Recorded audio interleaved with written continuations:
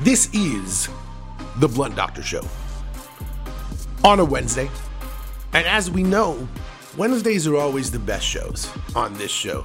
Number one, because I've recorded more on Wednesdays, I think, than any other day. I don't really have a reason for that, except that I think that during football season, there's no chance that there would be a football game on Tuesday or Wednesday, so it's very likely that I end up recording on those days.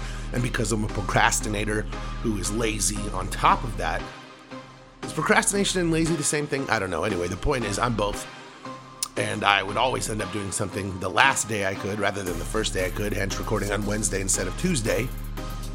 But it's also the time that I would come back from random hiatuses and always show up on a Wednesday, and I don't know why. Wednesdays bring the best out of me in terms of podcasting. There's probably no one else in the world who could say the first part of that sentence at all. I don't think Wednesday brings out the best in anyone else but me. On Wednesdays, the Blunt Doctor is the absolute best person on earth. So next time it's a Wednesday, you think to yourself, holy shit, I bet the Blunt Doctor is killing it today. Because I am. Because it's Wednesday. And that's my day. And I don't know why. And I don't choose for it to be my day. And I don't make that choice. It's not an active thing. I just have a lot of goddamn energy on Wednesdays. It's really weird. And part of it probably has to do with the phenomenal performance by the Phoenix Suns last night, most specifically MIkal Bridges. If you are familiar with Suns Twitter, you are very familiar with the Suns fans making MIkal Bridges go viral simply by typing the words MIkal Bridges, providing no context, no explanation, just typing MIkal Bridges. And I very, very seriously considered, I really did, titling this episode MIkal Bridges, coming on, just saying the words MIkal Bridges, playing intro and outro music, and leaving. I very seriously considered that. I really, really did. That's how good of a performance MIkal put on last night. And it would have been really funny to Suns Twitter and all that, but I decided I actually wanted to talk about it instead. 31 points, 4 blocks, 4 for 4 from 3. That's basically like a Kawhi Leonard performance that MIkal put up last night. He defended like a motherfucker. He scored constantly. And he hit all of his threes and made so many big baskets at clutch moments. Chris Herring, after the game, tweeted, I want to buy a franchise and make MIkal Bridges the franchise player. And today demonstrated why you could absolutely do that. MIkal is a winning player. He is a two-way winning player. He is a monster. I still don't understand how he got less than a max contract on his extension. I don't get it. Like, the idea that Michael Porter Jr. is worth more than MIkal Bridges is the funniest fucking thing I've ever heard of in my entire life. That contract that MIkal signed is going to be one of the most valuable contracts of all time. The best sports contract of all time is Steph Curry's first extension. Okay? Because while teams have gotten championship on rookie contracts and things like that, you know, those are slotted. Rookie contracts are, they're predetermined. It's not like the old days when you're drafted and, you know, an NFL team just negotiates your contract. Those rookie contracts in basically every sport are predetermined. Baseball, I think there's still a little bit of signing bonus negotiations and things like that. But, your salaries are still pretty slotted in the early years. Now, there is more negotiation in baseball in terms of what your early salary will be, more negotiation range, but you're still getting paid way more in the early years of basketball and football. You may get paid more in the end in baseball. That's a whole other discussion. But the point is, for the purposes of this discussion about valuable contracts, I'm really not talking about, rookie contracts, because yes, inherently they're very valuable if you have someone who performs like an all-pro as a rookie, but you didn't negotiate that contract. And the Steph Curry extension, which was 4 years and $44 million, is one of the best extensions of all time. Steph had ankle issues at that point. And so there was not consensus that he was going to be a star player at all. And, some people thought that he would be a good shooter, but that he would never be healthy. Other people thought he just couldn't be a winning player. He didn't have enough strength. He was just simply a shooter. And of course, Golden State went on to win multiple championships on that contract. Steph became the best shooter of all time. For $11 million a year, they were getting like $35 million in production. And you just basically don't get that. That is one of the best contracts of all time, if not the best sports contract of all time. And this MIkal Bridges contract that the Suns have signed is going to end up there. You're looking at 4 years and $90 million, just over $22.5 million a season, with all the change and everything worked out. And I know that MIkal Bridges is not Steph Curry. I understand that. But what I'm saying is there are contracts that are signed that when you look at them, you're like, holy shit, this is just below market value. And the max for, Steph would have been, I don't remember the exact max at the time, but it wouldn't have been, the max today of 20 or 30 million or 25 or 30 million. It would have been like closer to somewhere around 20 or maybe just over 20 or just under it. So it was a major discount. And that's what I'm saying here with MIkal is that he's getting 22 million a year. The max for him is like 40 million or something like that. Like you're getting like half the money. It's an unbelievable bargain. 35 million, whatever the hell it is. He may not qualify for the ultra max for, players coming off their rookie contracts, whatever it is. There's a lot of minutia to these things. With him qualifying, he should be on the all defense team this year though, so he might. The point is, it's an immense value of a contract. I'm talking myself all over the place here because it's just so up and down because it's incredible what a value the deal is. MIkal is about to be playing for $22.5 million a season, providing $40 million of value a season for 4 years. You're locked into that. It is an incredible contract and it hasn't even started yet. And it's just, we talk about Booker, we talk about Ayton, we talk about Chris Paul, but MIkal Bridges might be the most important player because he is the best defender on the team and he's capable of scoring 30 and he's capable of blocking so many shots and he's capable of shooting the fucking lights out from deep. MIkal can do everything. MIkal can do literally everything, but his greatest skill is that he doesn't have to. Okay? MIkal Bridges does not have to have the ball. MIkal Bridges does not have to be the focal point of the offense. He doesn't even have to be defending the other team's best player to cause havoc. Now, he usually is, but when he's not, he's still causing havoc. He's still fucking things up. He's still picking passing lanes. He's still blocking shots from the weak side. Like, MIkal is MIkal Bridges. He is a super Swiss Army knife, all around, do everything, megastar, super utility monster. He's everything. If you need a player to do something, MIkal Bridges can do it. And last night, he literally won that game for Phoenix. He made clutch shot after clutch shot. He stole so many passes, blocked MIkal's everywhere. He's all over everything. I'm out of ways to talk about this. Like, I feel like I'm just sitting here repeating myself because it is truly one of the best games I've ever seen. It was easily MIkal's best game he's ever played of his life. I don't think that there's any way to say, he was good in the playoffs last year. He had a couple of really good games, but last night he literally dominated both ends of the court. He controlled the game. It was a classic Kawhi Leonard game. It really was. It's the kind of game that we saw Kawhi play when he was with the Spurs early in his career before he went to the Clippers and, started being the focal point of, every offensive possession and all these things. This is what Kawhi Leonard was, that sort of classic super glue. And MIkal is that.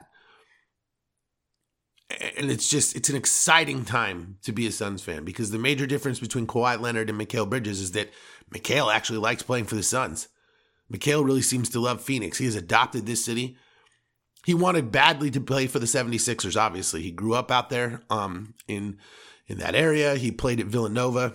His mother works for the 76ers. He was drafted by the 76ers. And then they instantly traded him to Phoenix. And he never forgot that. And he has fallen in love with Phoenix, and we have fallen in love with him. And there is not a single goddamn Phoenix Suns fan that would have a bad thing to say about MIkal Bridges. I have a lot of fucking anger at Suns fans who want to talk shit about DeAndre Ayton, and that shit is annoying.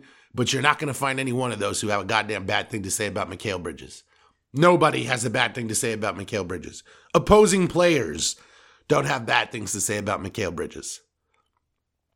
It is awesome to watch this man play basketball. And the fact that he plays for my team, that's life, baby.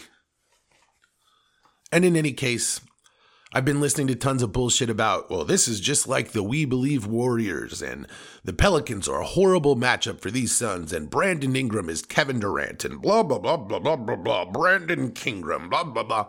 Tired of this bullshit. And last night showed this series is over. And by the way, at the end of the game, Devin Booker was running to the Pelicans bench saying, I'm back, and screaming at them. Heard that from a lot of people on Twitter. So if Devin Booker is back for Game 6, this series is fucking iced. And by the way, if he's already healthy enough to be back for Game 6, then my man was never that hurt anyway, and everything was precautionary. We back, baby. And we are ready to take this thing to the next motherfucking level. I'm so tired of just so much bullshit everywhere. So much bullshit from so many different people who want to talk shit about the Suns. I don't know why you all hate the Suns so much. So many people hate the Suns. We've been to one finals. We're not even a dynasty. People hate us like we're the fucking Warriors. Very strange, but hey. They hate us because they ain't us, baby. They want to be us. You want to be in our position. You want to have Chris Paul, Devin Booker, MIkal Bridges, Cam Johnson, DeAndre Ayton. You want to have that roster. You want to have Jay Crowder, the Superman, the boss man. You want to be the Suns. You want to have Cam Payne. You want to have Torrey Craig. You want to have Aaron Holiday as a fucking depth piece. Most teams would die for Aaron Holiday to be their backup point guard. Some teams could use him as a starter. We got him as our fucking third point guard. James Jones has built an incredible roster that is insanely deep, and the Suns are going to win the championship this summer. That's fucking it. You know who's not going to win the championship this summer? James Harden and the Philadelphia 76ers. Okay? We are on the cusp of them potentially letting this thing get to back to 3-3. They had a 3-0 lead, and now Doc Rivers and his power of blowing everything are potentially about to let this thing, just get right back out of hand. Now, they could just win this thing, end this series 4-2. We forget about it, whatever. But if ever a team was going to blow a 3-0 lead, wouldn't it be Philadelphia? And if ever a team was going to come back from 3-0, wouldn't it be the Raptors? Wouldn't it be against James Harden? Wouldn't it be right now when Joel Embiid is injured? Joel Embiid is injured. I feel like I'm slurring my goddamn words this morning. I'm not even drinking, folks. I'm just very excited and very sober and very, very soberly excited for Philadelphia to choke and become the first team in NBA history to blow a 3-0 lead. And let me tell you something, folks. If you think Raptors Twitter slandered the 76ers before for the Kawhi Leonard 4-bounce shot, if they come back from 3-0, just go ahead and pack up the city of Philadelphia. Just go ahead and shut it down, contract it. Not the basketball team. Shut down the city of Philadelphia because they'll never fucking hear the end of it. Ever. Anyone from the state of Pennsylvania will never be able to go to the country of Canada because, hey, 3-0, huh? Huh? About that Raptors 76ers series, huh? You just pack it up. You just shut down the city of Philadelphia. You could contract Pennsylvania. In fact, we'll just make New York bigger. Give them some more dumbass sports teams because there's going to be no more need for the city of Philadelphia if they choke away this one. Okay? It's one thing to blow a 3-0 lead in other sports, but in basketball, man, losing 4 games in a row in a playoff series to a team that you were up 3-0 against is basically inexcusable. No. It's not basically inexcusable. It's completely fucking inexcusable. And if they do this, if they complete this tank when Daryl Morey has been doing laps about acquiring James Harden and all this bullshit, the level of slander that Philadelphia will receive, I don't know if it will ever have been seen before. All of the 3-1 jokes in the finals and all those things, they won't matter. All of this trash talk that KD is receiving for having just been swept at the hands of the Celtics, it won't matter. Blowing a 3-0 lead to the fucking injured Raptors when you just acquired James Harden and did nothing but talk about a championship. The internet will come for you. And Joel Embiid knows all about that. But it will be bad. And if Ben Simmons thinks he was cyberbullied before, boy, I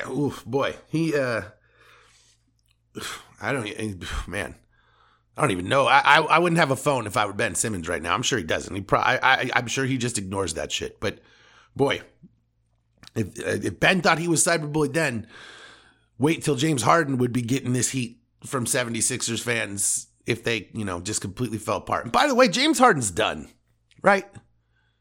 James Harden's done. He's not an all-NBA player anymore. Maybe he'll be like a role player. Maybe he'll be a solid guard. He can be a starter. He's done as like an impact all-NBA player. I don't know if he's hurt. I don't know if he's just lost his edge. James Harden is not who James Harden was. And it doesn't look like he's ever going to be that guy again. And I still hear people talking about him in terms of, he's a max player and he's going to get this super mega contract from Philadelphia, or, someone else will swoop, blah, blah, blah, whatever. Give him the money. Fine. But James Harden is done being the kind of guy who can just guide a team to 50 wins on his own. He doesn't have it anymore. And I don't know if it's conditioning. I don't know if it's an injury, but the man isn't the same. And he isn't the type of person who's like going to be in the gym every day to fix it and rehab harder than everyone and put in the hours. That's not James Harden. It's never been James Harden.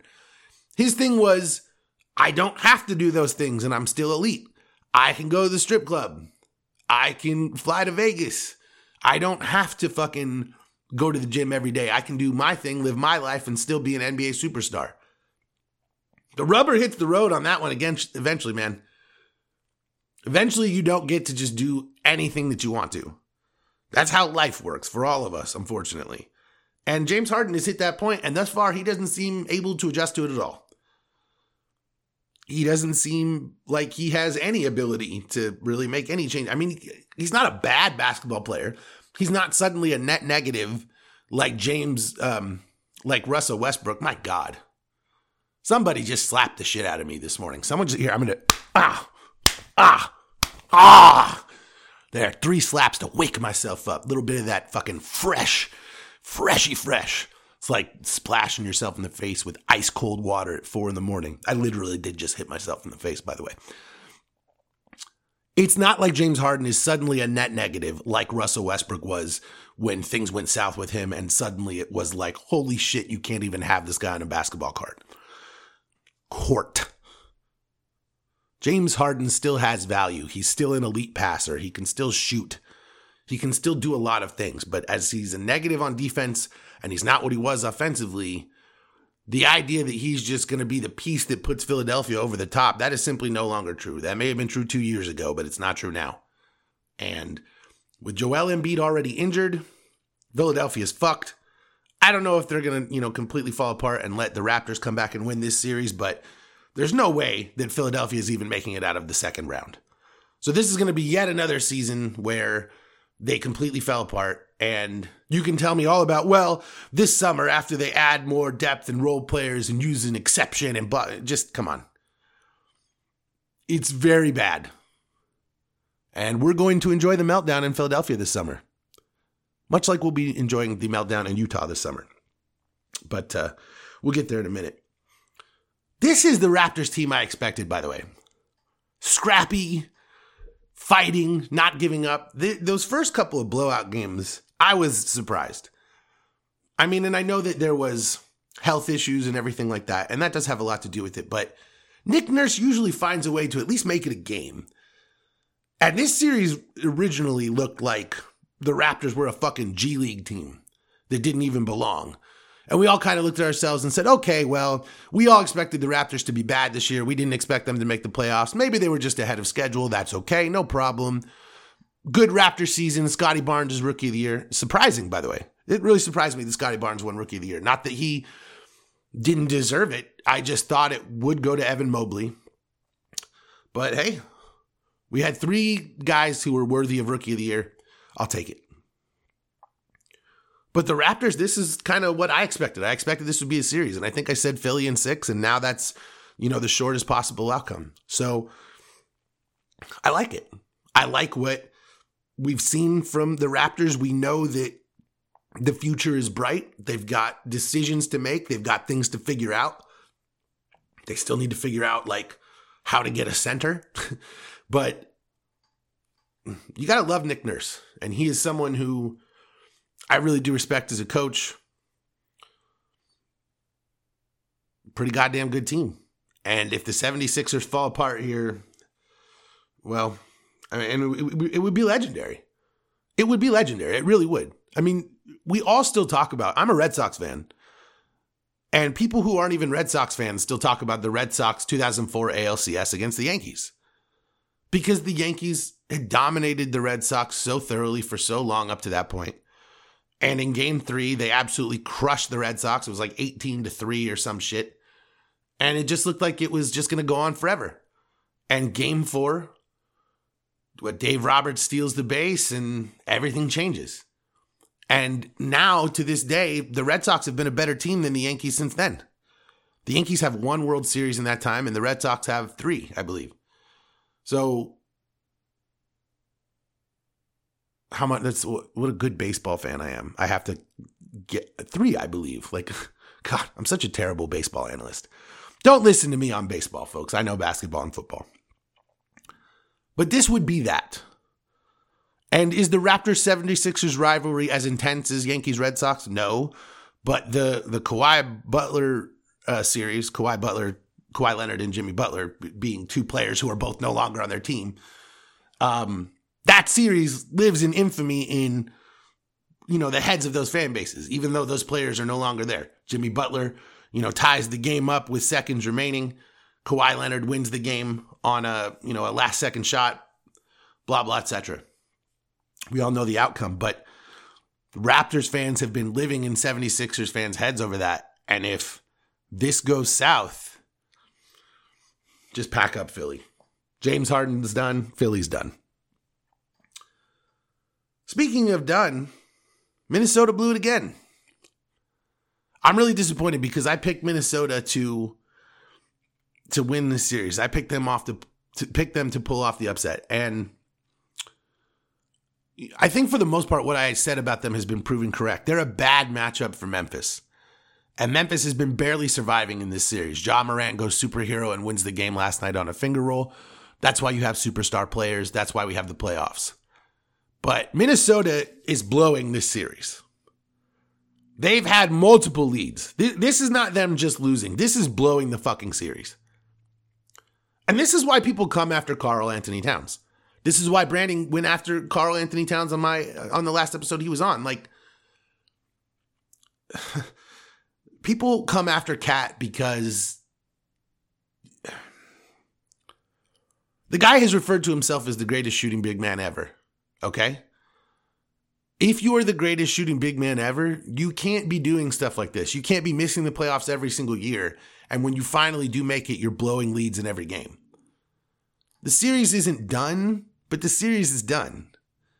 Maybe they can win the next game and force a game 7. And, who knows what happened in a game 7. It's anyone's game. But at a certain point, Karl Anthony Towns deserves the slander that comes for him. Because even in a game like last night, he was balling. No one else was playing well. He was balling, but it still requires Anthony Edwards to bail him out and nearly send the game to overtime. Because they couldn't hold the lead down the stretch. Because Karl Anthony Towns disappears when the lights are brightest and when things aren't working. And you can't. And again, I understand that he played well last night. I'm not trying to criticize the way that he played yesterday specifically. My point is just that Karl Anthony Towns is not a person who can force the issue when it matters. Karl Anthony Towns is not a guy who can take over the game and say, I got this, we're not losing. That's not who Cat is. And at a certain point, all of your scoring and all of your accolades and all of your percentages and all of these things don't matter if you're not a person who can take over in the playoffs. Now, the Timberwolves lucked out. Anthony Edwards is that guy. And he's going to continue to be that guy, and he will grow into that role. But at this point, it's very clear that Anthony Edwards is Batman and Cat is Robin.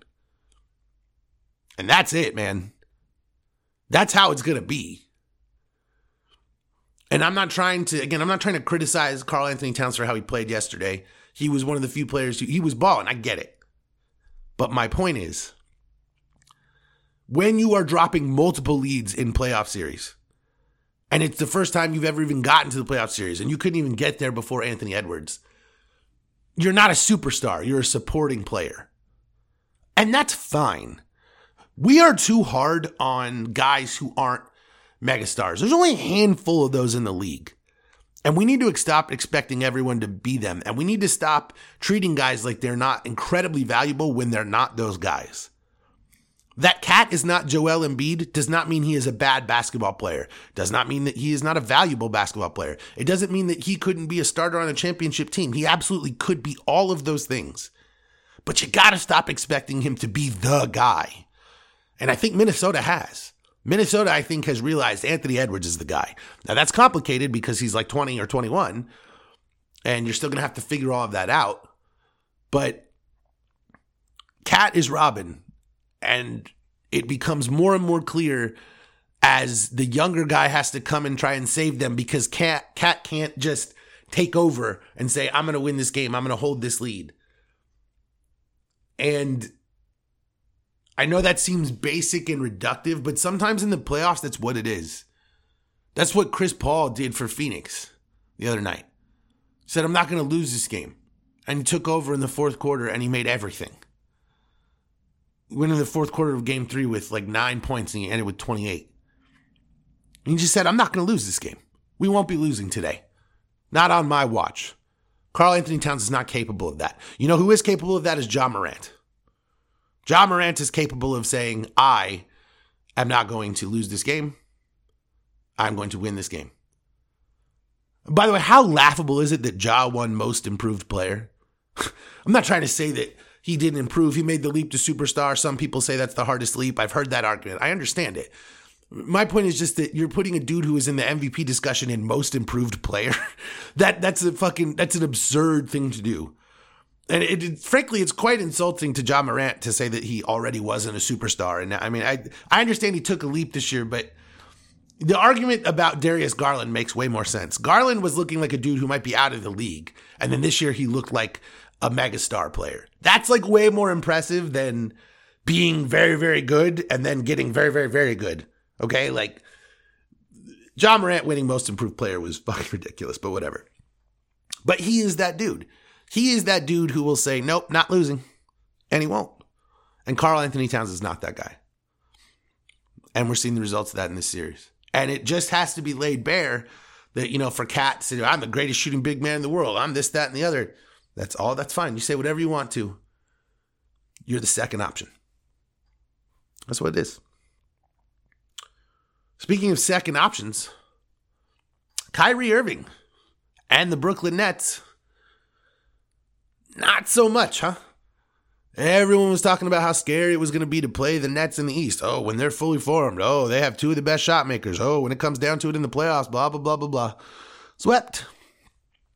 And everyone is now declaring that, you know, the Boston Celtics are the best team in the world and nobody on earth could possibly deal with their defense and it's the greatest defense in the history of the planet. They're playing elite defense for sure.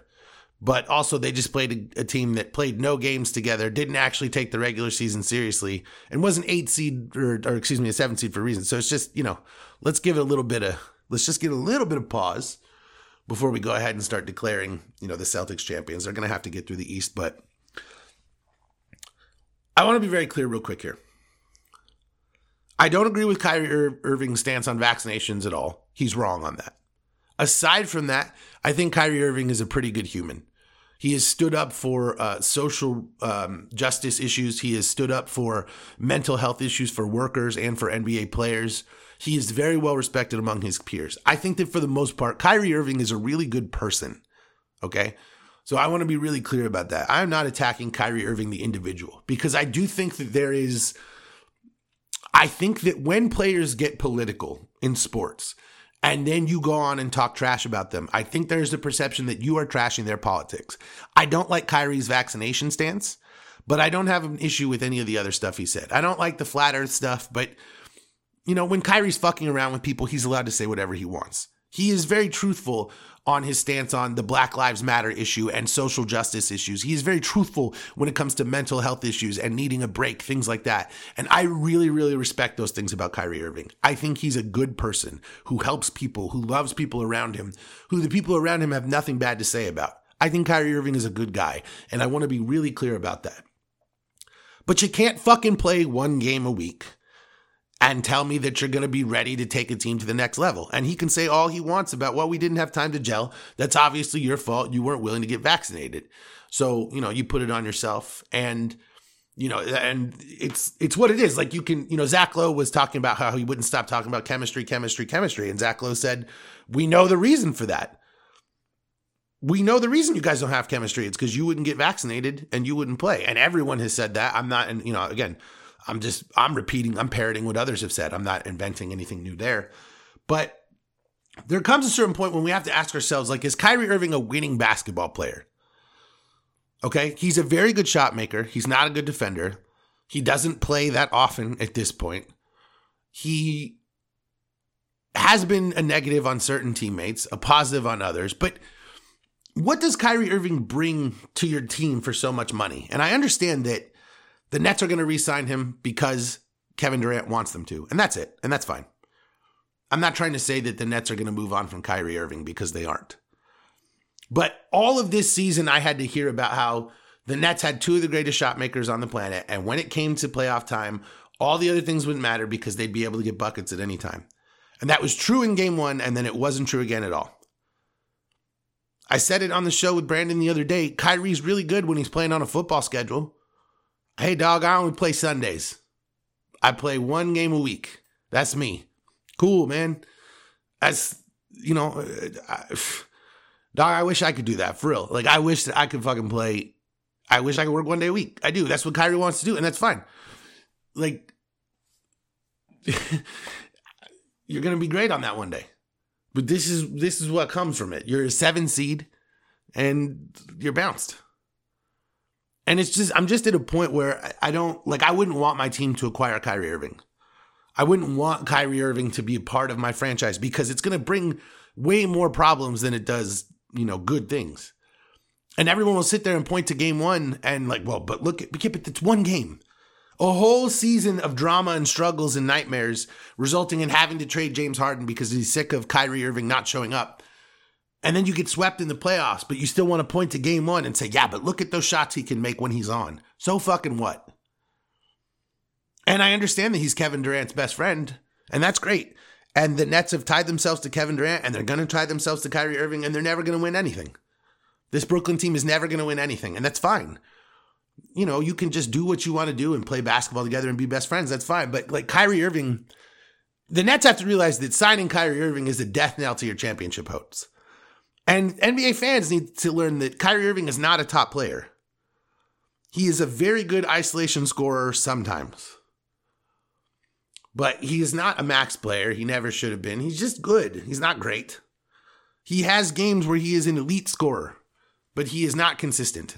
And they didn't even win game one. So for all the, hoopla about, he could do anything. He missed shots at the end. Kyrie doesn't bring positive to your franchise. He just brings drama. He brings negativity. And he brings a part-time player who isn't that particularly interested in basketball. Kyrie Irving is very good at basketball. He does not love it. That's okay, by the way. You don't need to love basketball in the way that some other dudes do. But this whole, I'd play basketball anywhere. It's me and KD. We just want to hoop. You don't love basketball. Kyrie Irving has stated many times, dating back to when he was in his second year, there was a time where he was having a bad game and he told Cavs reporters he just felt disinterested in playing basketball. He doesn't love the game, and that's okay. But he's not someone who dies to play basketball. Look at the way Devin Booker is.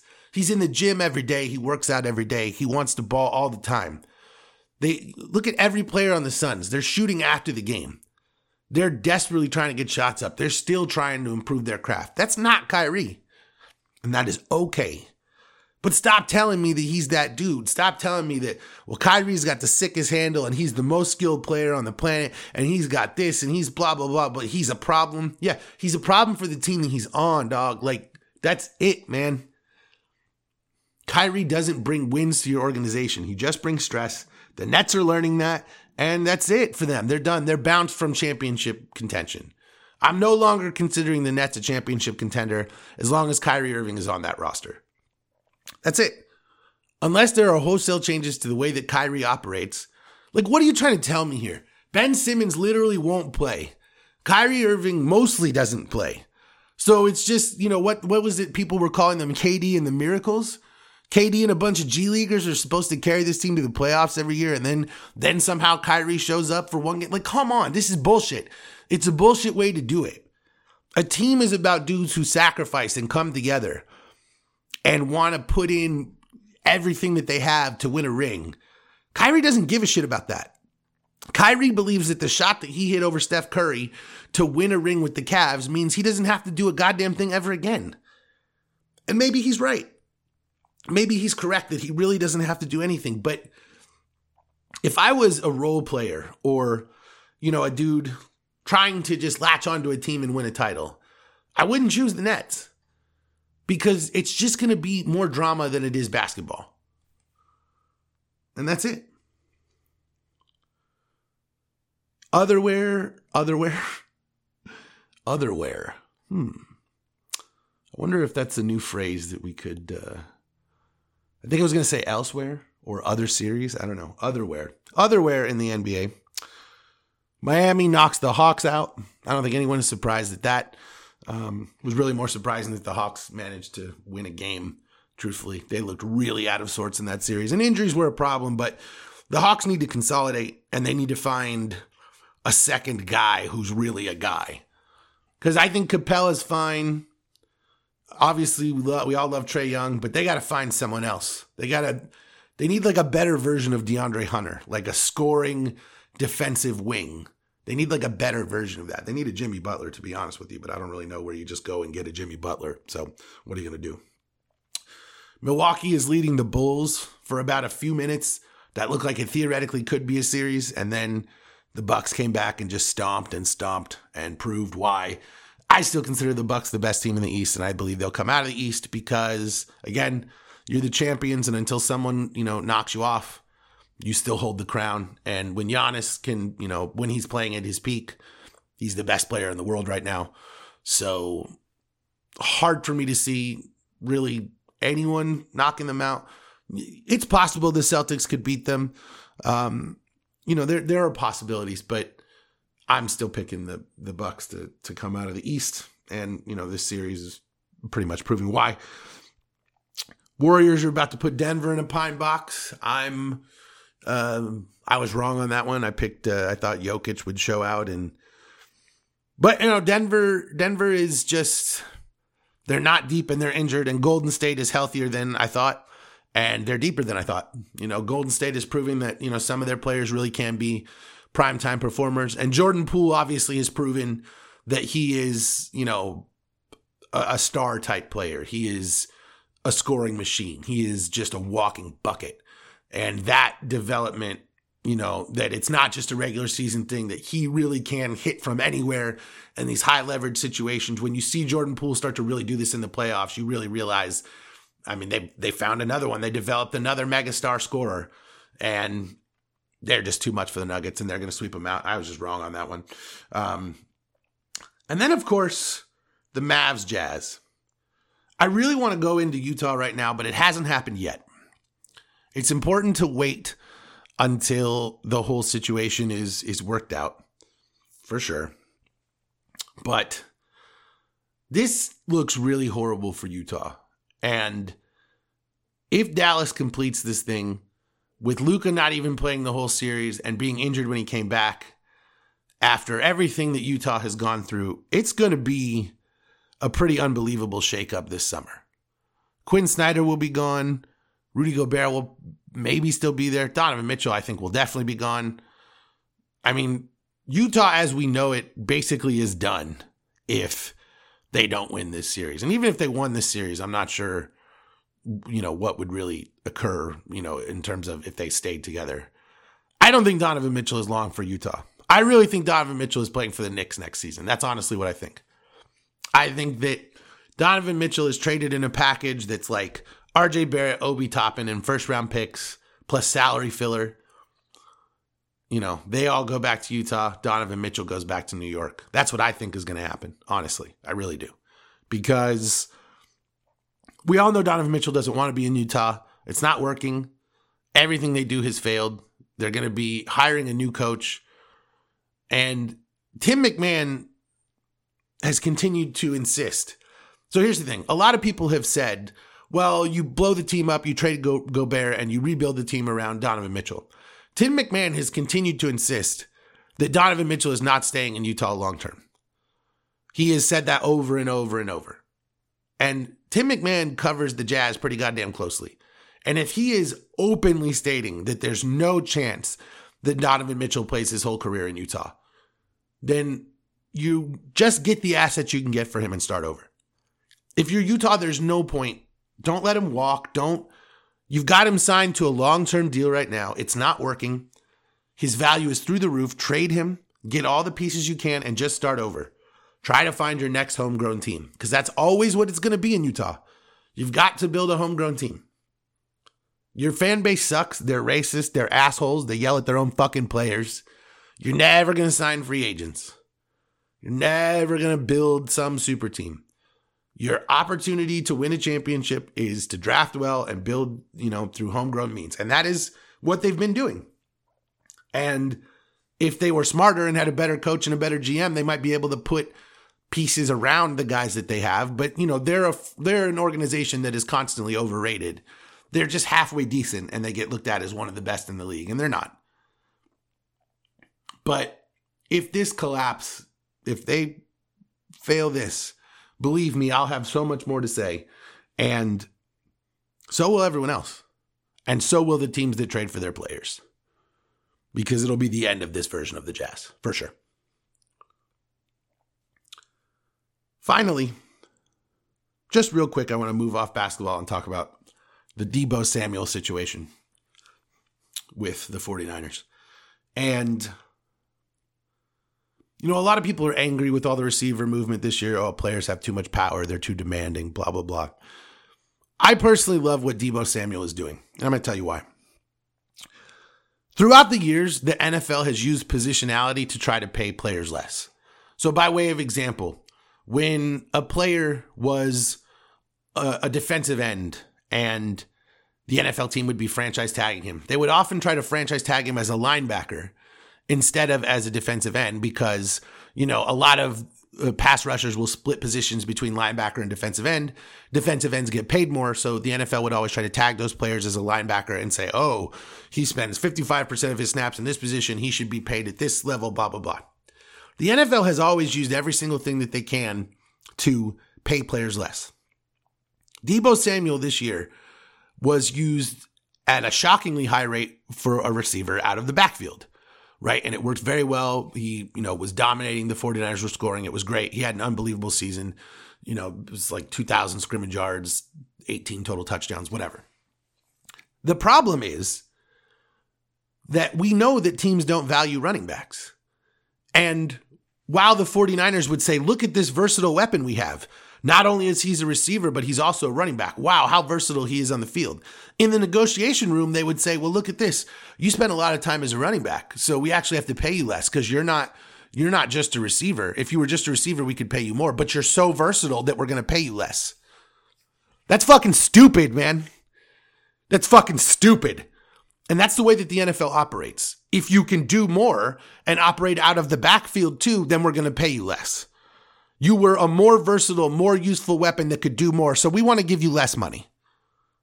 That's how the NFL operates, and it's fucking stupid. Everything the NFL thinks is fucking stupid. They're old, they're decrepit, they're morons. And that's the way that they think. And San Francisco obviously presented Deebo Samuel with a contract that was a fucking joke, and he was done with them at that point. And, all this, well, maybe he doesn't want to live in San Francisco. And maybe they presented him a joke contract and it pissed him the fuck off. And he doesn't want to be used like a running back by a team that presents him a joke fucking contract and says, we're not going to take seriously your concerns about being used too much out of the backfield. We just want to do it and pay you less. So if you go to them and say, hey, look, guys, I feel like you're devaluing me by playing me out of the backfield and I'm taking too many big hits. I'm not a running back. I'm a receiver. I want to be played and paid like a receiver. And the 49ers say, no. The fuck are you going to do? You're not going to demand a trade? Of course you're going to demand a trade. Deebo Samuel, every single fucking team in the league would want to get their hands on Deebo Samuel. And if he came in and said, I want to be paid my fucking money and I don't want to be used out of the backfield all the time, every goddamn team is going to be like, okay, no problem. We'll find creative ways to use you and we're not going to get you beat up, blah, blah, blah, blah, blah. Other teams, dude, coaches are always convinced that they can figure it out and that they'll be the one. And, I don't want to hear this, well, other teams are concerned because what if he's not as valuable when he's not out of the backfield? The guy is incredibly fucking versatile, okay?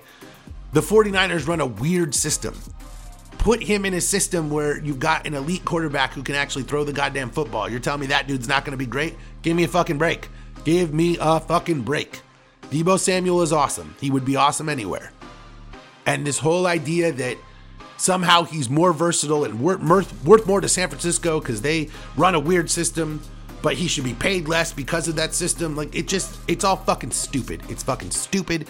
And I support Deebo Samuel for getting out of there. I don't like the way that San Francisco does things. I don't like John Lynch and Kyle Shanahan. I don't like this whole thing. This is not college football, dog.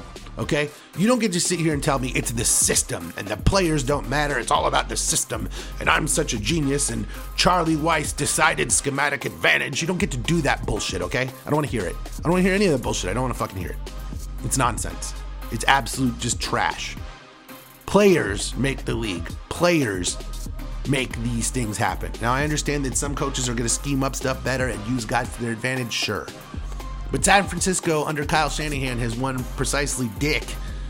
They blew a lead in the Super Bowl, and otherwise, for the most part, don't even, make the playoffs. I think this is 5th year he's made the playoffs twice, right? So it's not as if he's some genius. Sure, they've had injuries, but other guys have made the playoffs with injured teams. Kyle Shanahan is overrated. John Lynch is overrated. The 49ers are an interesting team that always gets put among the contenders when they aren't one. And Deebo Samuel is right to want to trade out of an organization that doesn't respect him or understand how valuable he is. Good. And that's the Blunt Doctor Show. Let's go, Suns. Let's close this thing out tomorrow night. And you know that if they do, I'll be back on the mic talking about it. Getting prepared for round 2. Also, I just did another episode of a show called A Podcast with Mo. You can go check that out. It's on my Twitter. I've retweeted it. Also, if you just go to wherever you get your podcast and search A Podcast with Mo, most recent episode has the Blind Doctor on it. You can check that one out as well. And I'll be on the Overstated NBA show soon for round 2. Overstated NBA is a Facebook group that has a podcast. I'll be on that show shortly. So a lot of stuff coming from me, and I'll be having a lot of other guests on here too. So just keep your eyes peeled. Lots of stuff coming in the future. Be good to you and yours in 2022. Let everyone that you know that you love them. Let them know that you're their number one. They're your number one. Let them know they're a priority in your life. Be happy. Stay blessed. Peace.